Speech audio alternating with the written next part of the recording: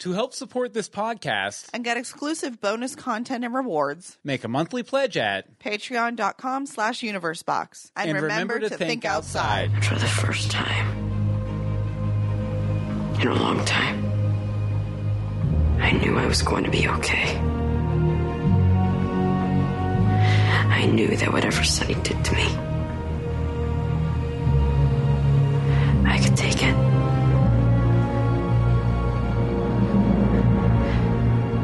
That he couldn't break me. That no one can.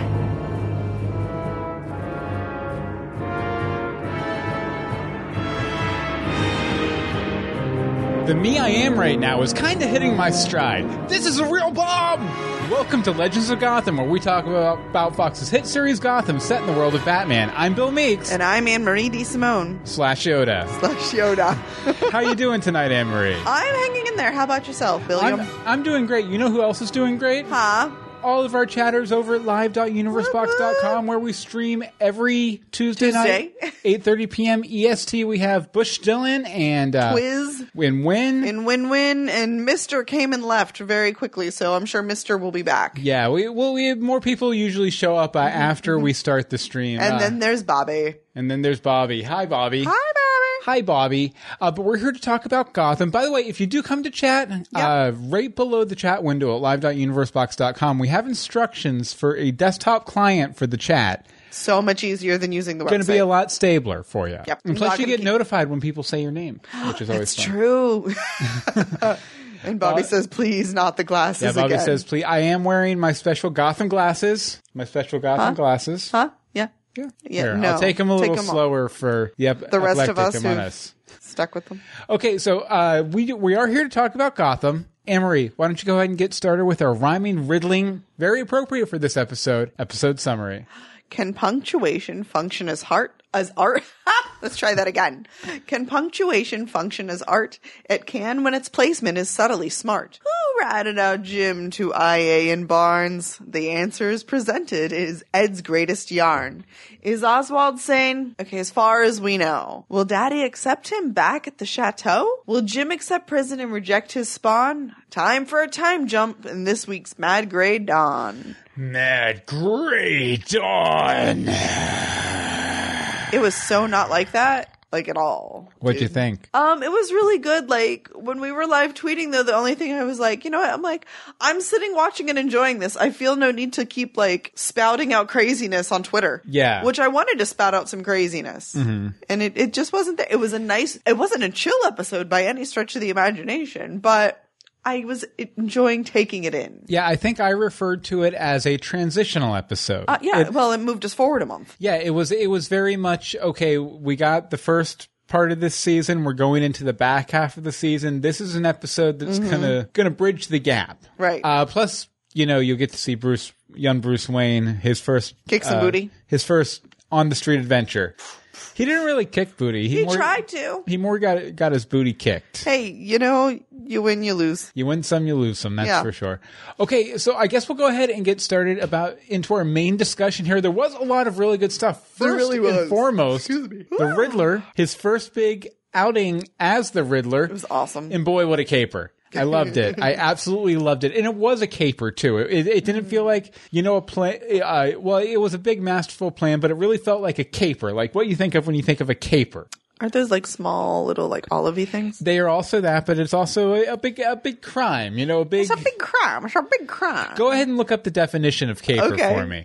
But basically, what I'm referring to in specifics is the art museum heist at the top of the episode. It was fantastic. Yeah, from the set to the atmosphere to the clues Ed left behind, it felt like it was a classic caper straight out of Batman 66. Ooh. Oh, hold on. I clicked into something as I found it. Oh, it said, shoot. Yeah, Wynn says in the chat room that she did love the 60s flavor of the whole Riddler plan. Well, I liked his outfit. He had like the green plaid. Well, this episode... A frivolous escapade or prank. Sorry. Excellent. That's what a caper is.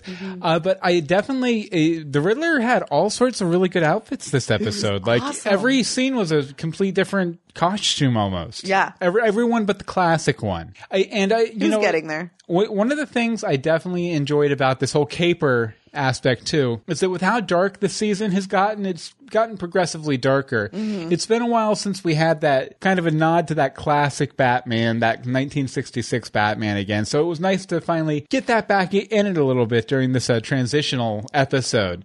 And, major respect to Ed with his clues. They were smart enough for Jim to detect the challenge being presented, while simple enough to lead him exactly right where Ed wanted him to be. But how did they not get it? Ed does a riddle for them like every single day. Mm-hmm. And all this was riddles. Yeah, I feel like as much as he's setting it up, he's also really just throwing himself out there. Yeah, well, I think the thing is he planned it in such a way that even if they had caught him, then it really wouldn't have even mattered, because he wasn't just playing, Jim's weaknesses. He was also playing, Barnes' bias against Jim. Yeah, he really was. He was playing, and the thing is, up until now, all they've known him as, he's the really, really competent forensics guy that they call him whenever they need to figure something out. Mm-hmm. And he throws a riddle around every now and again. Jim knows that he had a little bit of a relationship with the Penguin. But yeah, like Wynn says in the chat room, Ed is hiding in plain sight. Yeah, he's the last person they suspect, and also anytime they would have potentially caught him, it came down to forensics, which Ed is the forensics guy. So he's in control of it, yeah, and he definitely used that to his advantage. Definitely. Okay, you wanted to talk a little bit about Captain Barnes, right? Yeah, sort of going off how you said, Captain Barnes has this bias against Jim. Okay, so this man has had suspicions of him since the day Gallivan was killed, and really for probably about 4 weeks or so before that. Mm-hmm. And he's really has never believed Jim's word, or even when it was proven that he was telling the truth with Penguin and everything. Like, this is the kind of relationship at a workplace that usually is going to lead to some sort of change in your regular assignment. Like, shouldn't he be a little bit more on, desk duty or parking tickets or investigating some very, very low-level crime, not being given the biggest high priority, I want all hands on deck? Well, maybe it was a situation where Barnes, his attention had to be to the bomber and the art museum thief and everything. So he wanted Jim really close. Okay, see, that makes sense. I wasn't thinking of it that way. Okay. It just seems weird, because this isn't the first, like, this whole half season. Like, he had the whole Mr. Freeze thing, too. Like, it's just, but that does make sense, I guess, if he has to keep Jim on a short leash, he gets the high priority or the high publicity. What I thought was really interesting about Barnes in this episode is that by all rights, when he gets there and he catches Jim at what's his name's place? Pinkney, something like that. But when he catches him there's a lot of reasons for him to, give faith to his fellow officer and, doubt the situation as presented. And he just pushes all that aside because he wants to take Jim down to prove a point. Yep. To prove a point to everyone in the police department and to himself that he wasn't wrong about Jim when IA said that Jim was free and clear. Right. Yeah, with everything. So I think, as much as Barnes, tries to be the by the book cop who does everything the right way and whose ultimate aim is justice, he threw away a lot of evidence for Jim in this case about killing a pink eye. Or whatever, pink eye, just to serve his own ego, which I thought was kind of interesting. I also really liked Barnes in this episode. I think it's probably the most interesting performance Chiklis has given since he started. Oh, absolutely! It had the most emotion. It had the most energy. There was like something actually happening. It felt he was pretty just sort of skating along, but this he really he brought it. He gave and he used to play this character on a show called The Shield. That he gave a Vic Mackey level performance, I thought, in this episode, as far as just like range. Yeah, where absolutely. Barnes has been a little kind of one note for a lot of the season, but there was a lot of range and nuance to his performance this episode, which I really liked. Over in the chat room, they're arguing about the Riddler and the '60s influence. And Bobby says, I feel like this show is fun and dark ever since the villains have become more frequent more frequent, it definitely has a Batman 66 meets Burton's Batman vibe. Yep. That's why I like this show. And let's see, Twiz also says, I just lost it here. Twiz also says the 60s Riddler always had an element of fun. Yeah. For sure. And it's such a good episode. And like I said, I really love those 60s influences. And speaking of Burton, you know, there was someone who was in one of the Burton Batman movies was in this episode. Squeak! He was also in a movie that came out on Netflix this weekend called Pee-wee's Big Vacation. You're asking the wrong person. I do not. Or Pee-wee's Big Holiday or something like that. It was really, really good. If you were ever a fan of Pee-wee Herman, go watch the Netflix movie. It's like, it feels like a takeoff on Big Adventure while not rehashing really anything and coming up with all new original jokes. Really good. But Pee-wee Herman, Paul Reubens, I'm so excited, was in this episode. He plays Penguin's father, Elijah. I forget the last name. Elijah Van Dahl. And, you know, I really enjoyed it. It was really nice to see him in a dramatic role. Yeah. I especially to contrast with seeing him in the Pee-wee movie this past weekend because it just came out on Netflix. Yeah, it's been a week of Paul Reubens, I guess. For you. But, you know, I thought he did a really good job with it. Definitely. And I mean, he did as well as he could in a lot of cases too, because a lot of his speeches were sort of kind of informational. They were very informational. Like there were info dumps about, you know, the history between him and Gertrude and why he didn't know he had a son and how his family was involved and this, that. And it was really a lot of, you know, informing the Penguin to inform us so we would be prepared for next episode. For whatever's coming next, yes. Yeah, into it a lot more. The only thing that confused me a little bit, and I think I told you this, is the scene where they meet. Felt a little odd. Like, I still have doubts about him being his dad, even though they look like cookie cutter pictures of one another. Well, see, Bush Still in the chat room brings this up too. He says, he was great. Do you think that he is manipulative like Oswald? Do you think that he has a plan? Yes. And unlike a lot of people online, and I know even Bobby was throwing out, is he real or whatever? Or is he a figment of Penguin's imagination due to the weird experiments and all that? I think that on the surface, it's completely 110% exactly what it seems like. Gertrude had this relationship when she was a cook for his family. She got knocked up. I think you actually called that before the episode, too. Yeah, I did. I even said like a cook or a maid for the family. Yep. And, you know, she got knocked up. She got kicked out. And they just happened upon each other. And I think what any drama that's going to come forward, any intrigue, is not going to be from Elijah. I think Elijah's earnest about wanting to bring his son into the fold. I think it's going to be everyone else in the family. And you got a little hint of that. From the preview, yeah. Well, not even just the preview, but even at the end of the episode, you got a hint of there being some uneasiness there between them. So I think any wackadoo stuff that's going on is definitely going to be coming from the family and not from Elijah himself. Yeah. Although I do really hope that Elijah becomes a reoccurring character for at least the rest of the season, if not moving forward. Yes. And I think it would be interesting because it'll give Penguin a legitimate empire to run, so he can be, because, you know, up until now he was taking over, you know, a crime boss's enterprises, which, you know, was always kind of doomed to fail because, I mean, it's crime bosses in the city of Batman, you know, eventually it's going down, man. It's going to come out. But if he falls in with Elijah and Elijah gives Penguin his empire, it's a legitimate empire which he can, you know, build on. So on the surface, he can become, you know, this legitimate businessman. And then he's also this secret underworld kingpin that we know from the comics, like, which is kind of how he just has to build that back up again. It's kind of how he is in the comics too, if I remember correctly, because he was from money and then got into crime later on. So I think that would be a really interesting direction for it to go. What did you think of his performance overall? I thought it was great. I mean, we've been looking forward to this for, I don't know, 4 or 5 months now. Well, they announced it, I think, back in September or October. Okay, so about 8 or 9 months then. And actually, it would be about 9 months. And yeah, it's just really exciting to get it finally here.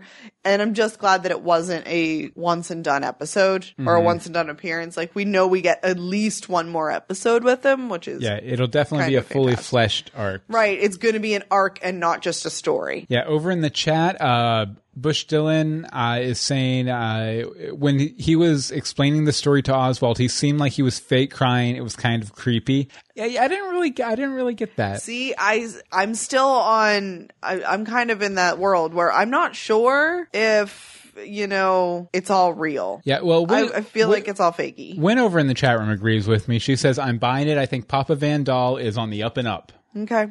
And Bush Dillon also says, when do you guys think Oswald will not be so happy? I think it's next week. Yeah, probably. Something's going to make him crack, or else he's going to, keep freaking everybody out. Yeah, pretty much. So, okay. I'm pretty impressed that he lasted a month there already. Yeah. Because thank you, Time Jump. Which we'll have more on later. Coming soon. But Anne-Marie, you wanted to talk a little bit about Bruce on the street. Bruce on the street.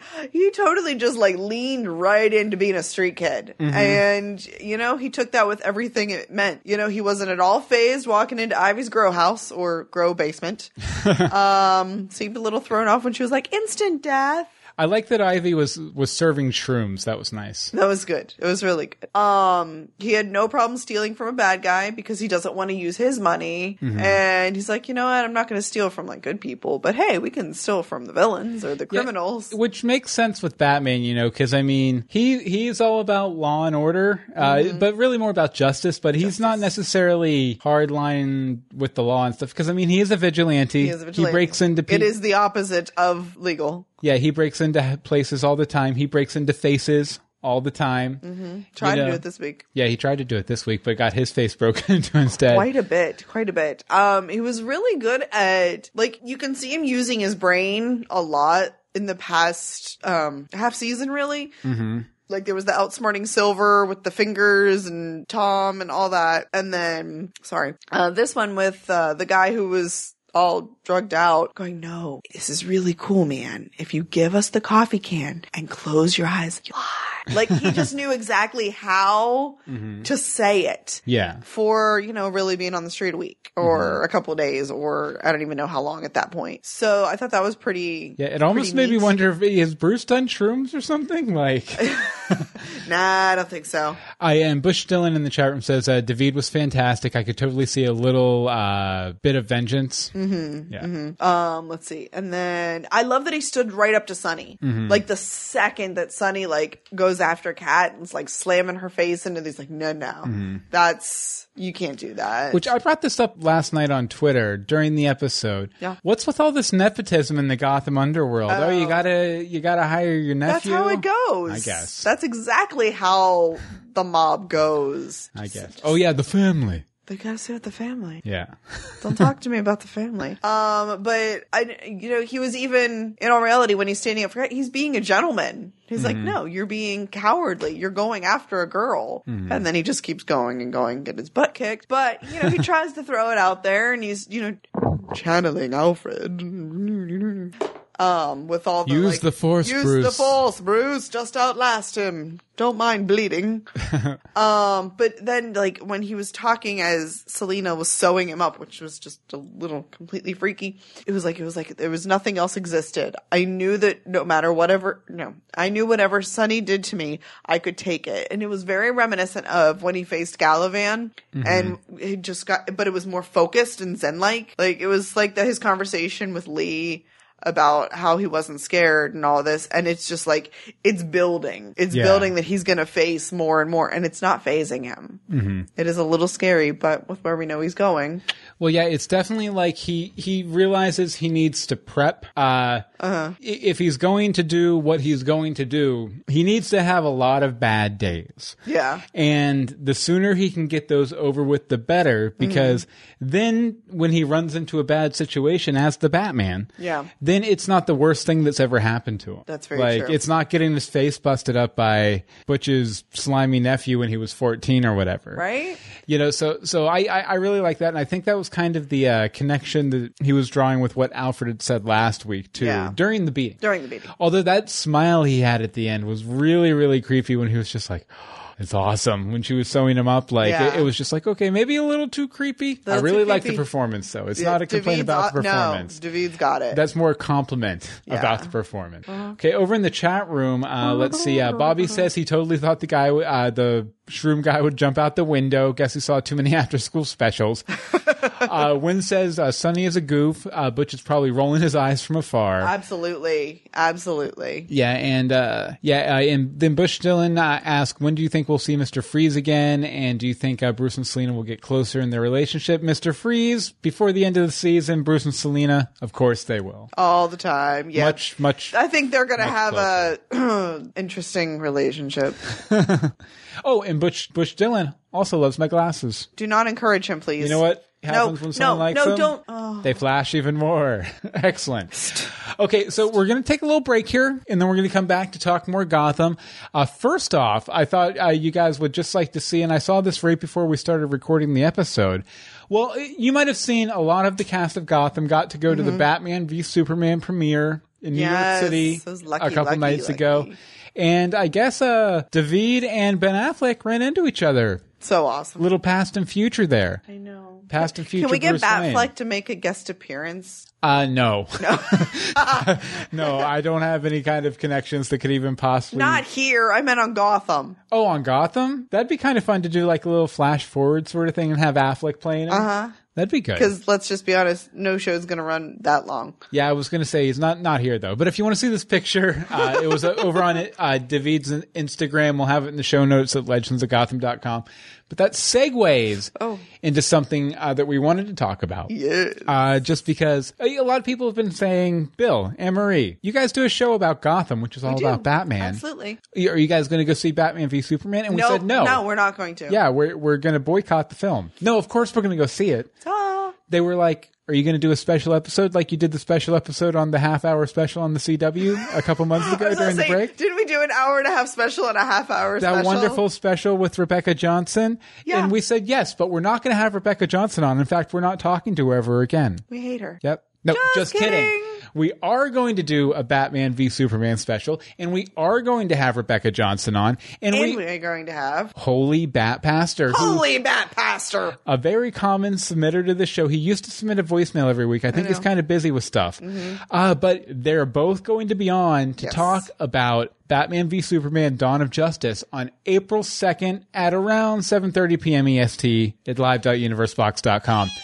Now, the reason we bring it up, one, we want you to be there. Be there. Be square. Two, we want to know what you thought about the movie because they got a jet about an hour and 15, 20 minutes into the broadcast. Because they're going to see it again. Because they're going to see it again in Georgia.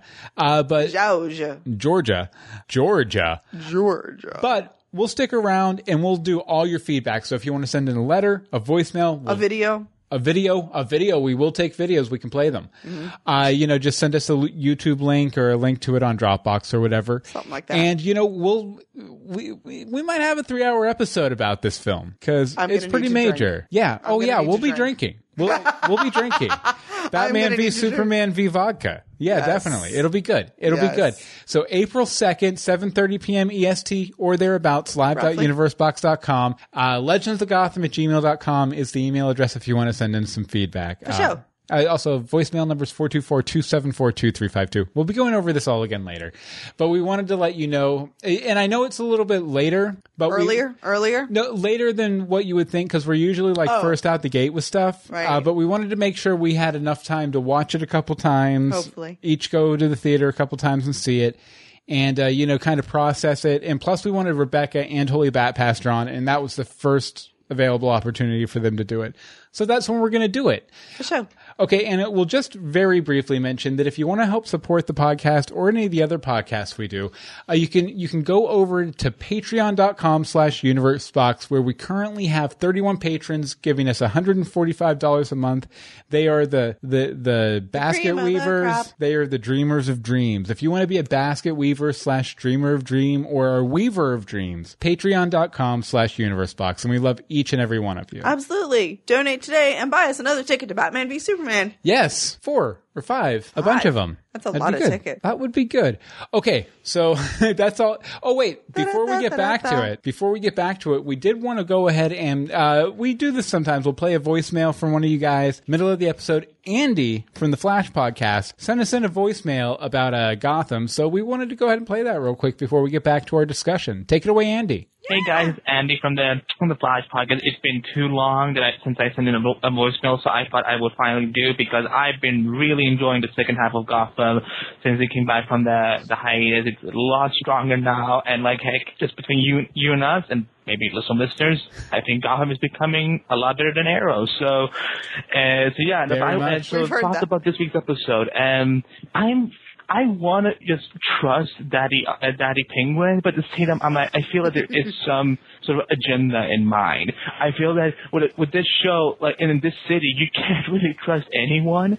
So I love seeing Paul Reubens as his dad, but I'm so concerned about that he's gonna betray Oswald, especially in his Oswald's step family now and so on. So I'm really concerned, but I'm looking forward to see how this goes. And really enjoyed the episode, and I can't wait to listen to you guys chat about the episode. So take care, and we will talk soon. Bye. Well, you don't have to wait, Andy, because we're going to talk about it again right now. But Thank you for sending in the voicemail. Yes. Be sure to go check out our sister podcast through the DC TV Podcast Network, the Flash podcast. If you're into the Flash. Let's see, there's Flash. We have Quiver, Supergirl Radio. And Legends of Tomorrow. There's even a DC movie cast. Movies. Yeah. Did we get them all? Yeah, and you can get all of those at DCTVpodcast.com or subscribe to the feed on iTunes. And that way, if you watch all the DC shows, we have a podcast for every show, basically. So check it out. Thanks again, Andy. Hi, girl. Okay, you know what? I don't. I was really, really sad this whole episode. Oh, no. Because as much as it was an episode about the Riddler being awesome, it was also an episode about Pengy Pants getting rejected. Oh, Pengy Pants. Poor Pengy Pants. Moment of silence for Pengy Pants. No, there was a lot of Penguin rejection in this episode. First of all, him and Ed. Oh, that was so devastating. Yeah, because I thought it was really interesting how Ed and Penguin's roles have completely reversed since their first meeting when Ed, and even last season when Ed found him out in the woods and brought him back and everything, where it was Penguin tolerating Ed because Penguin's way more important than Ed. And look, it's a fanboy, whatever. But now it's the complete reversal. And at first, Ed is really excited to tell Penguin about what he's done about, ratting out Jim to IA and, setting up this whole big plot and everything. But once he realized that Penguin is, how Penguin is now, he's like, okay, dude. Thanks for the help. You got to go. You got to get out of here. He's like, honestly, the new you's really creeping me out. Yeah. I was like, oh. Which was a common theme because that was also kind of the same thing that happened when he went over to see Butch. With cupcakes. Yeah, because at first Butch was like, whoa, dangerous guy here.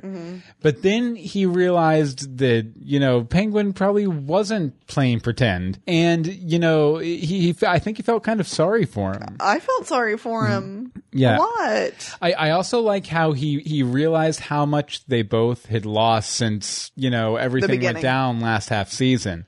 Yeah. And that even though he had lost a hand, Penguin had lost a mom. And, and his mind. Ultimately.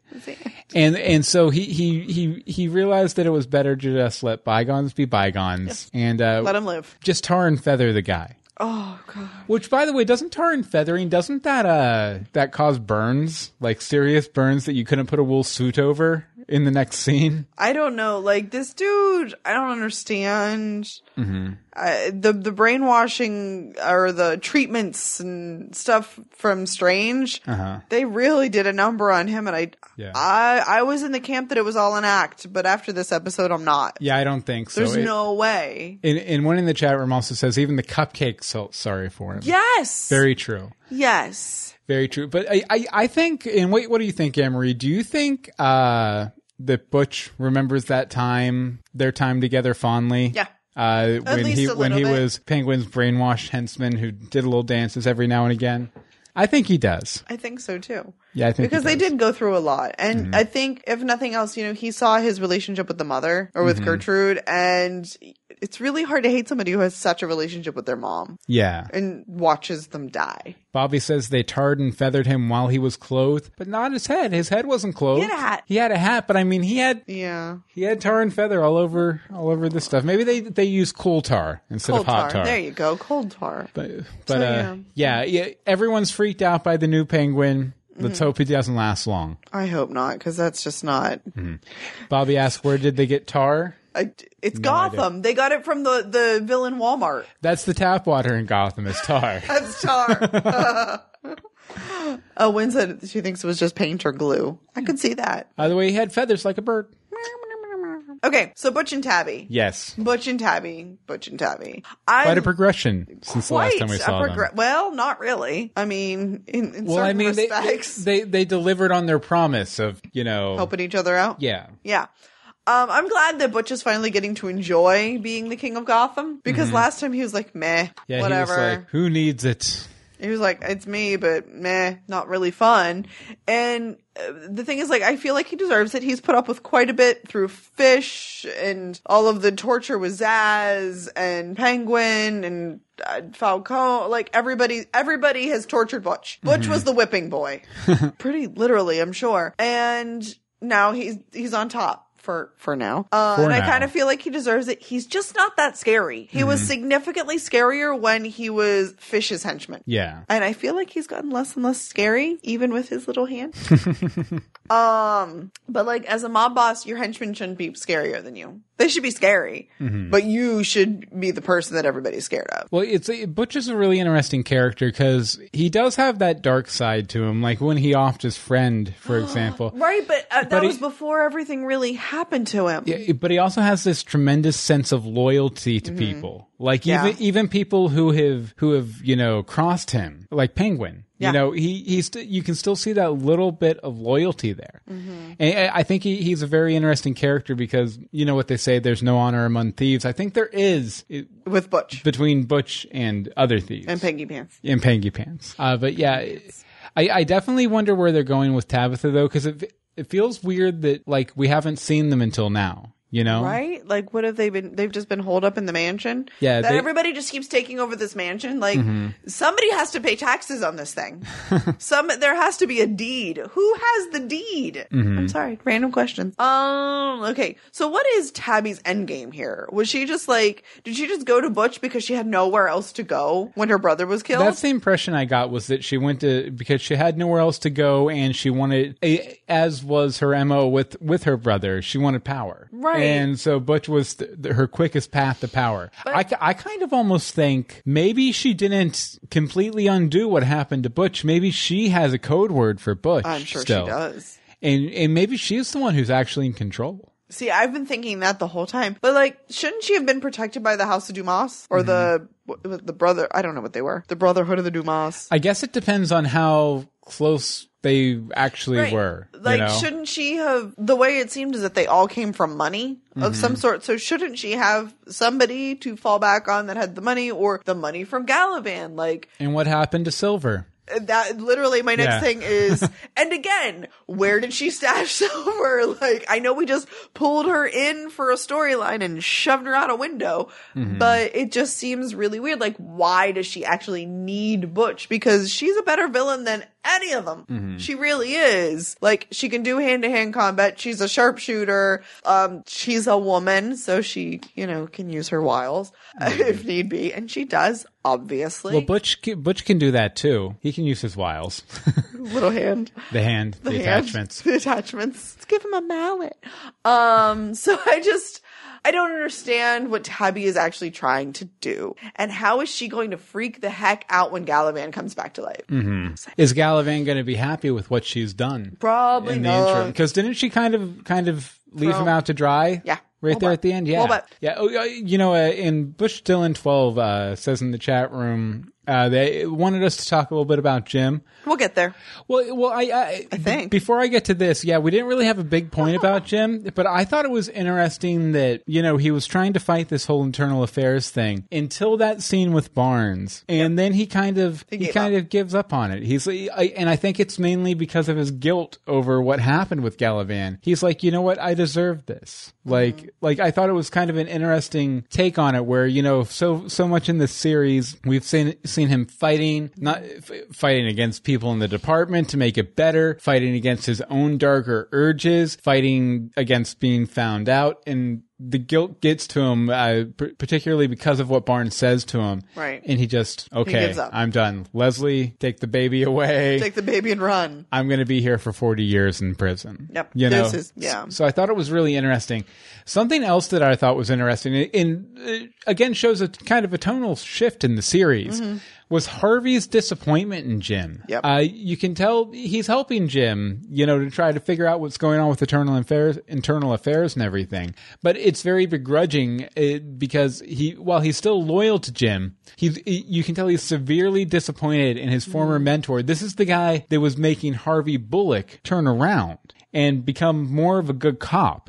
And, at this point, he realizes that, no, his mentor is as bad as anyone else on the force. I don't know about mentor. I think it was kind of a mentor relationship, or at least a moral mentor. Okay, I'll give you that. Yeah, maybe not experience, but more morals, because he was pulling Harvey towards the good side and everything. So I'm wondering if this disappointment in Jim and losing kind of his, I don't think Harvey would ever admit to this, but kind of his hero. Yeah. Is this going to cause Harvey to go off the rails and just completely abandon truth, justice, the American way, and saving Jim Gordon? No. Or is he going to try to find the bomber to help Jim? I think he is determined to find the bomber. Well, I think that's interesting though, because I kind of think the same. I think he's going to use very aggressive methods. I'm not saying he's going to do it by the book, by anything, but he's going to get shoved with another partner. That's sort of just the way this stuff goes. Mm-hmm. So that's a little. He's going to have to pull that person in on the game, or is he going to work around him? I don't know, but I do think that if he tracks down Ed, if he goes after Ed, I expect just this tremendous showdown that pays off the friction between those two characters for the past 2 seasons, because Ed and Harvey have always been at odds. Yeah. Like, Harvey annoys Ed annoys Harvey, and it's just been kind of building. We've been calling it since episode 1 or 2. Pretty much, yeah. That there's eventually going to be this big blow up to happen. So my prediction, Harvey's going to go after Ed. Ed is going to kill Harvey, but not before Harvey ensures that Ed will be caught and Jim will be freed. So at the end of it, Ed's going to end up killing Harvey, but Ed's also going to be exposed as the Riddler and, get some comeuppance. And maybe go away for a little bit before coming back again. Yeah. I really don't want Harvey to die, but I see how that works. Yeah. I see it kind of has to happen. I feel like that's where they're heading at this point. Not that I want Harvey to go, because he always has the best one-liners. Then we need another Bullock. Bruce can be the new Bullock. No. Bruce cannot be the new Bullock. Let's see here. Okay, and then it all starts scrolling. Let's see, over in the chat room, Bobby says, yes, I think once Gordon gets out of Blackgate, we'll get to Firefly and the others. Wynn says, I think Harvey will actually be motivated to solve the bomber crime rather than just getting a case closed the quickest way possible. Yes. And with Jim gone, Ed may even start playing head games with Harvey. I think that'll be easy. Yeah, and then Bobby says, I think he'll figure out Nigma is the bomber and Ed will go on the run. All likely scenarios, I think Bullock's going for the big bullpen in the sky. Yeah. That's my thought. What are your thoughts on awakenings in this episode, Amory? Stabby Babs! Stabby Babs! Stabby Babs! Stabby Babs? Stabby Babs is awake! Yay! Elaborate. Cinderella! Barbara's awake! And I love that she wakes up to the news of Jim being put in Blackgate for 40 years. That's what brings her out of her coma that's been going on for, well, at this point, months and months and months. It's hilarious. It's fantastic. It's wonderful. What are Hugo Strange's plans for Babs? Does she remember Lee calling her a bitch? Probably not. She was in a coma. Like they showed at the beginning of the episode. Right. That was just to get Barbara in the episode. Or in your mind. But, like, why did he need her to wake up before he could do whatever his plan is? Because, I mean, he's taking, corpses and converting them to crazy people. Like, do you think it's a situation where he has a plan for her, or he's going to develop a plan around her now that she's awake and he has her to play with? I mean, he's always had her to play with. But I mean, you know what I mean, though. Yeah. She's cognizant now. Like, my thought was that maybe she's going to be subject number 2 for the rehabilitation experiments. Ooh. And she's going to get Oswalded. She's going to get penguined. And she's going to be Little Miss Goody Two-Shoes when Jim gets out of Blackgate. Because, I mean, that's going to happen eventually. And, so she'll be there and Lee will be gone and Jim will fall right back in with Barbara because she's all better now. But she's not all better. She'll never be all better. She's still Stabby Babs underneath it all. Stabby Babs. I'm curious how the fact that Jim tells Lee to take the unborn baby and leave will affect any future interaction with Babs and Jim. Yeah. That's going to be interesting. Yeah, because, really, their parting was her, I believe she told him she loved him. Yeah. As she falls into the trees. Mm-hmm. And then, he went to visit her in the hospital before they took her to Arkham. Yeah, he still has, like, this connection to her, which is really weird. I think he still feels guilty about it because... He made her crazy? Yeah, he was part of the reason she walked down the path that led to her becoming Stabby Babs. Yeah. So I think he feels guilty about that. And if she comes back to him and she's... Not Stabby Babs anymore? Yeah, appearing sane, Lee's not in the picture because he sent her away. Right. I could totally see him being, I don't deserve Lee because I've done these awful things and I've been in Blackgate and this, that, and the other. But look, there's this person that became awful because of my actions and she's good again. Mm-hmm. Maybe I can become good with her. Right. Maybe I can return to being good like her. Right. So I think that's definitely a possibility. Mm-hmm. Anything else on Stabby Babs? Nah. Lots of reactions over in the chat room. Yes. People don't like Stabby Babs quite much. Nope, not nearly as much as I do. Mm-hmm. Yeah, and Bobby says... I did go through the phase last year where I hated her because they weren't doing anything with her, but... This season has been different, She's so much better as crazy person. Bobby says, I think she just called for Strange because he's in charge. Hey, that was my impression, too. I hope so. I'm just laying it out there that everybody that goes in there, turns into a science experiment. And I agree, Bobby. I don't think Lee's going to leave. Mm-hmm. I don't think there's any chance the Prager yelling, but I love you through the gates is going to go anywhere. She'll be the one just walking by the gate at gym time or whatever it's called when they're all outside. Yeah. She'll be like, look at your baby! Look at your baby! I've got your baby, Jim Gordon. Because apparently she turned Southern all of a sudden. Well, I declare, Jim Gordon, I have your baby. Would you like some sweet tea? Okay, so let's do the time jump again. 4 weeks. This show has a lot of time jumps. This is the second one this half season. Yeah, because there was a time jump between the 2 half seasons, and then there was another one here. Oh, thank God. No, I was giving them to you to wear. The glasses. I have them, Bobby. They're safe. Okay, no, but I thought it was a good choice because it serves several purposes.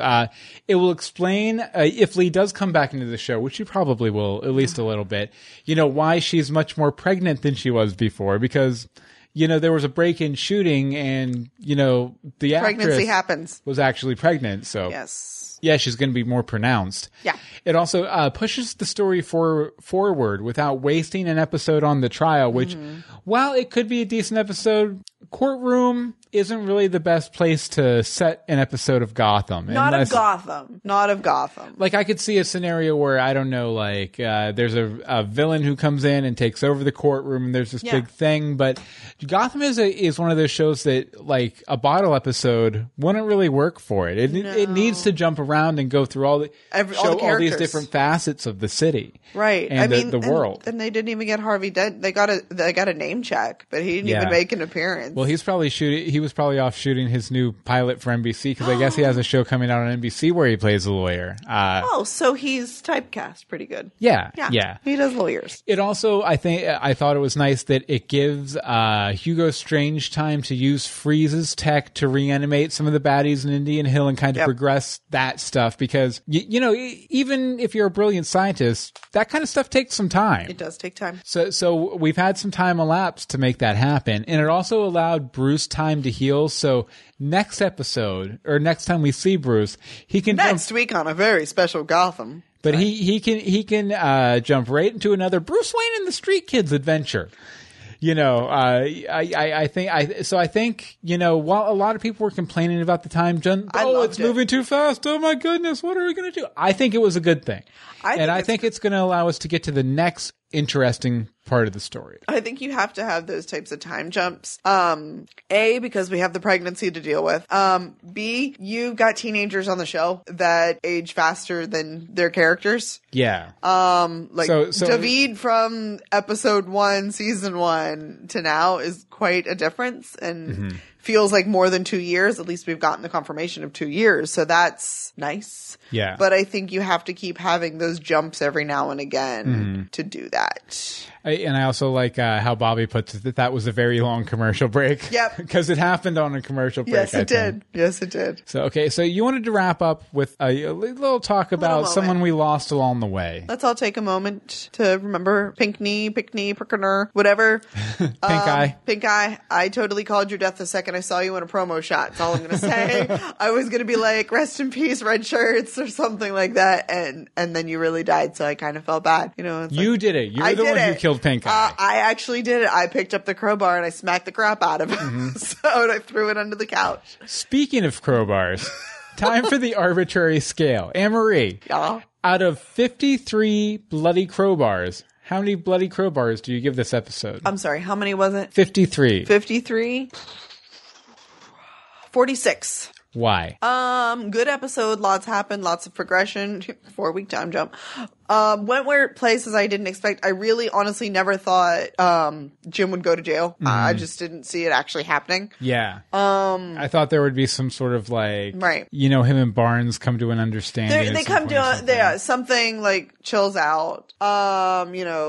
Ed slip up somewhere, like something. I'm missing something. I definitely was missing Hugo Strange. So that would have upped the ante a little bit more, but it was an enjoyable episode. Yeah. Like it wasn't as intense and blow your mind like last week where everything seemed to come to a head. This week it was just like, this is why I watch TV, to be entertained.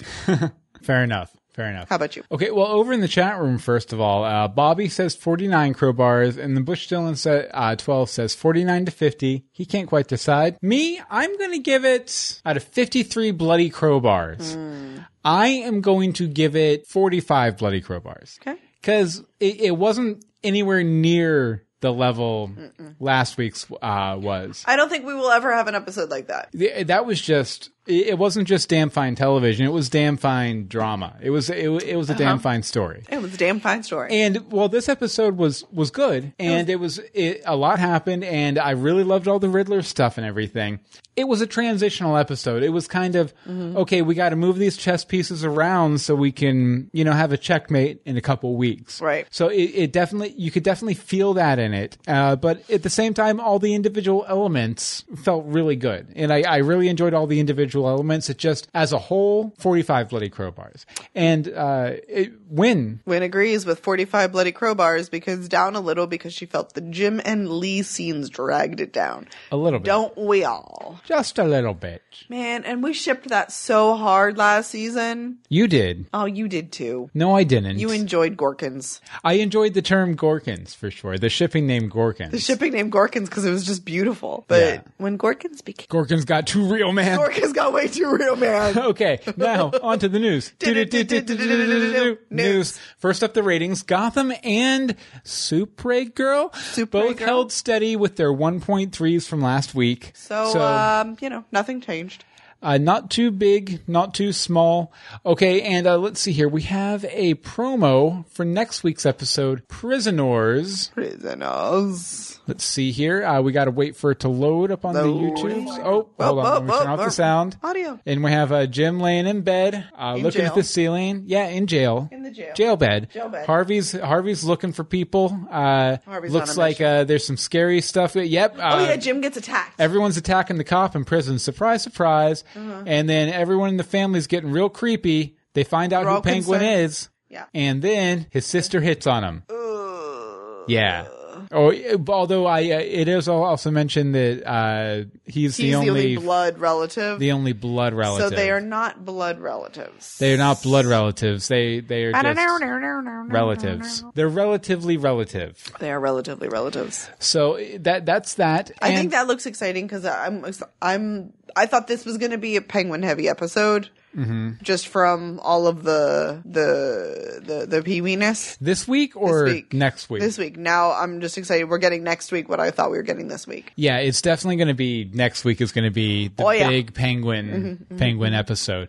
Okay, and one other little bit of news, by the way, you can get links to all of these stories at legendsofgotham.com in the show notes for this episode, number 67, about Mad Grey Dawn. Mad Grey Dawn. Big news. Big news. Guess what? Gotham's renewed for season 3. Booyah. Which means Legends of Gotham is renewed for season 3. Yay! We still have a job. Yay! No, but congratulations to all the folks on Gotham. Absolutely. And while it wasn't a big surprise. Nope.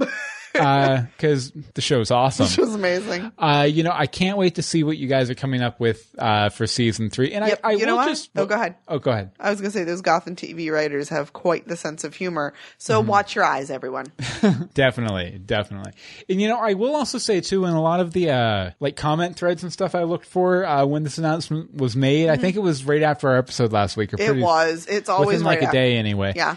But you used to go into general television forum comment threads about Gotham or comic book forum threads about Gotham. Oh, this show sucks. Oh, blah, blah, blah. Batman show without Batman. What's going on?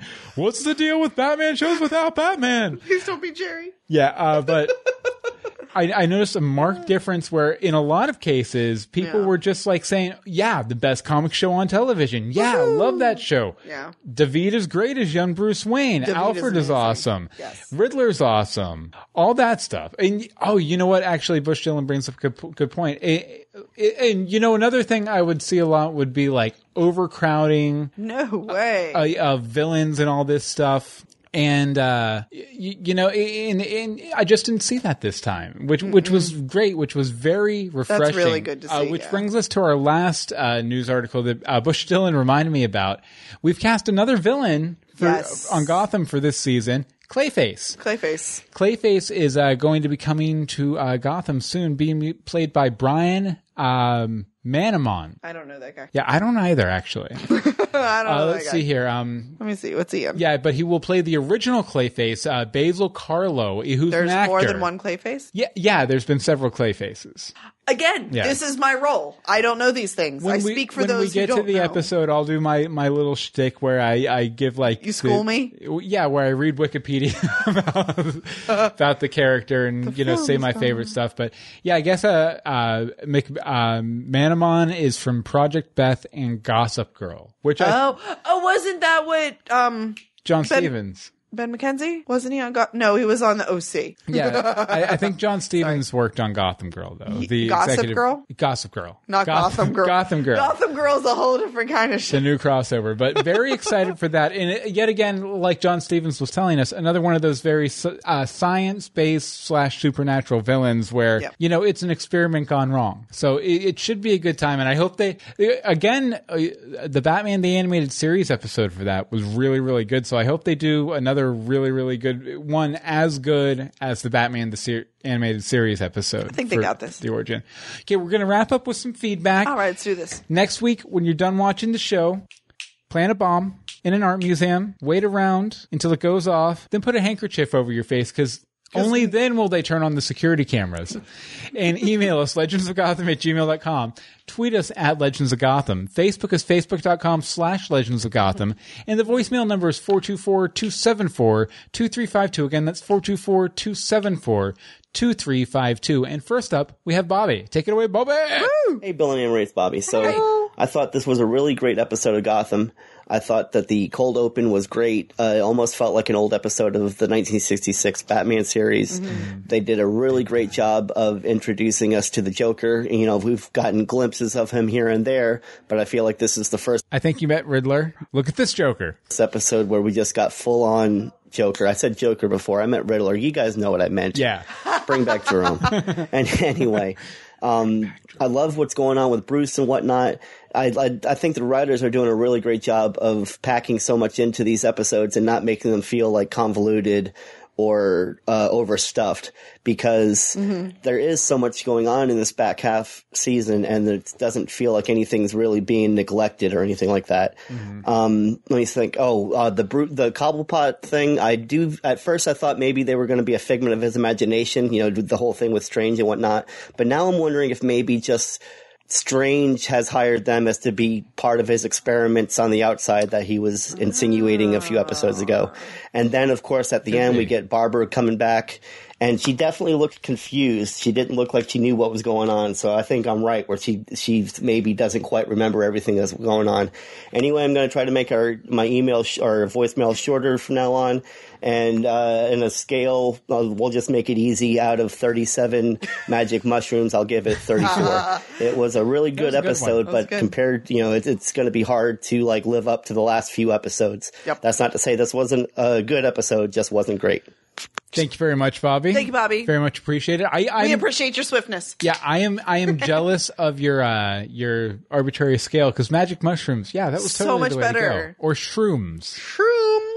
Okay, next up, we have a bunch of comments. Voicemail. Oh, that's right. One more voicemail from Mike Pasqua, whose name I've seen around. I know he interacts with our stuff a lot. I just can't remember what particular format I usually see it on, but take it away, Mike. Well, Bill, I will not be able to listen to you at the time, but here's the thing. I like what they're doing with Enigma and his slow descent into craziness. I do not think that the Pinky Pants being, sane, declared sane will last long. And 3, just who is this guy in internal affairs that is coming after Gordon? And did Lee give him a heads up? I think they confirmed in the episode that it was Ed who gave internal affairs the head up. And then he was pinning it on Pink Eye. That's what I want to know. Oh, and 4, I love what they're doing with Bruce and Selena and him getting ready for him to be Batman. This has been Mike Pasqua. Thank you, Mike Pasqua. We definitely appreciate it. We hope to hear from you again soon. Absolutely. Okay, and then we had a couple things you want to we have we have some YouTube comments this week. This one's from Jolly Wave. Next time you speak to one of the Gotham showrunners, ask them about Ivy. She was all over promotion last season, but was underserviced, and she has only had one 30-second scene this season. WTF is going on with her? And this was before this episode. So she got about another 30-second to 2-minute scene. So there's that. Which was nice. It was very nice, but I believe she had some movies going on too. Oh, she's too big for Gotham now, huh? No, but I mean, when you know that your character's not going to be essential, like, I think it's easy for them to drop her in and out as needed, but they had to plant the seed of Ivy. That was a pun. High five. That was not done intentionally either. Early because of age, again, because she's needs to be around the same age as Batman and all that, right? Ish. Yeah. Ish. Well, she is already about like 4 years younger in the show. So, the other one, this is possibly my favorite, from R. Rittenagar, commented on our YouTube The Mask commentary. One of our commentaries said, "You have to be crazier than Enigma to post videos like that on YouTube." To which Bill replied, "How so?" And they said unwatchable. And I believe you again said, how so? And we have not gotten a response.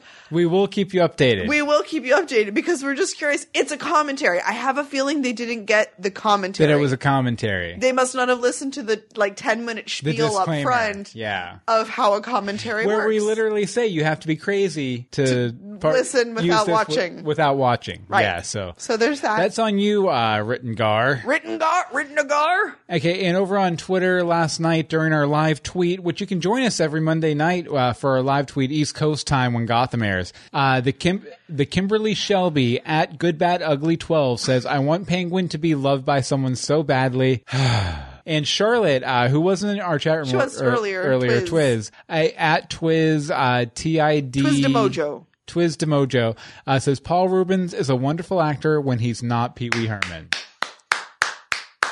I don't like you anymore, Twiz. I love you, Twiz. I hate Pee-wee. I'm sorry. Okay. Next week, as soon as they let you out of Blackgate Prison, man, sorry you got, held up in there for a while. But next week, email us, legendsofgotham@gmail.com. Tweet us at Legends of Gotham.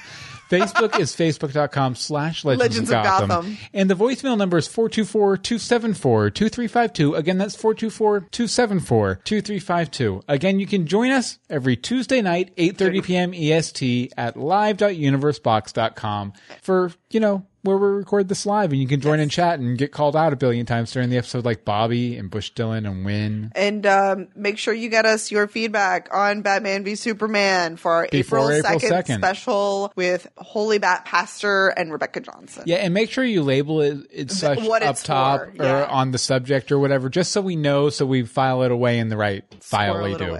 Okay, Anne-Marie, where can people find you online? You can find me on Twitter at AMDSimone. As for me, you can follow me on Twitter at Bill Meeks. You can follow all of the podcasts we do at universebox.com. And, you know what? You can follow me down the road sometime, because I'll be there. Join us next time for more Legends of Gotham.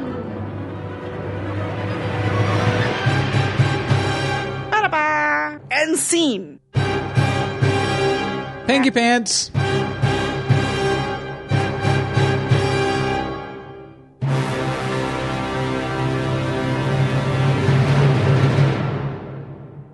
Oh. Bruce Wayne and the Street Kid Adventures and Pink Eye.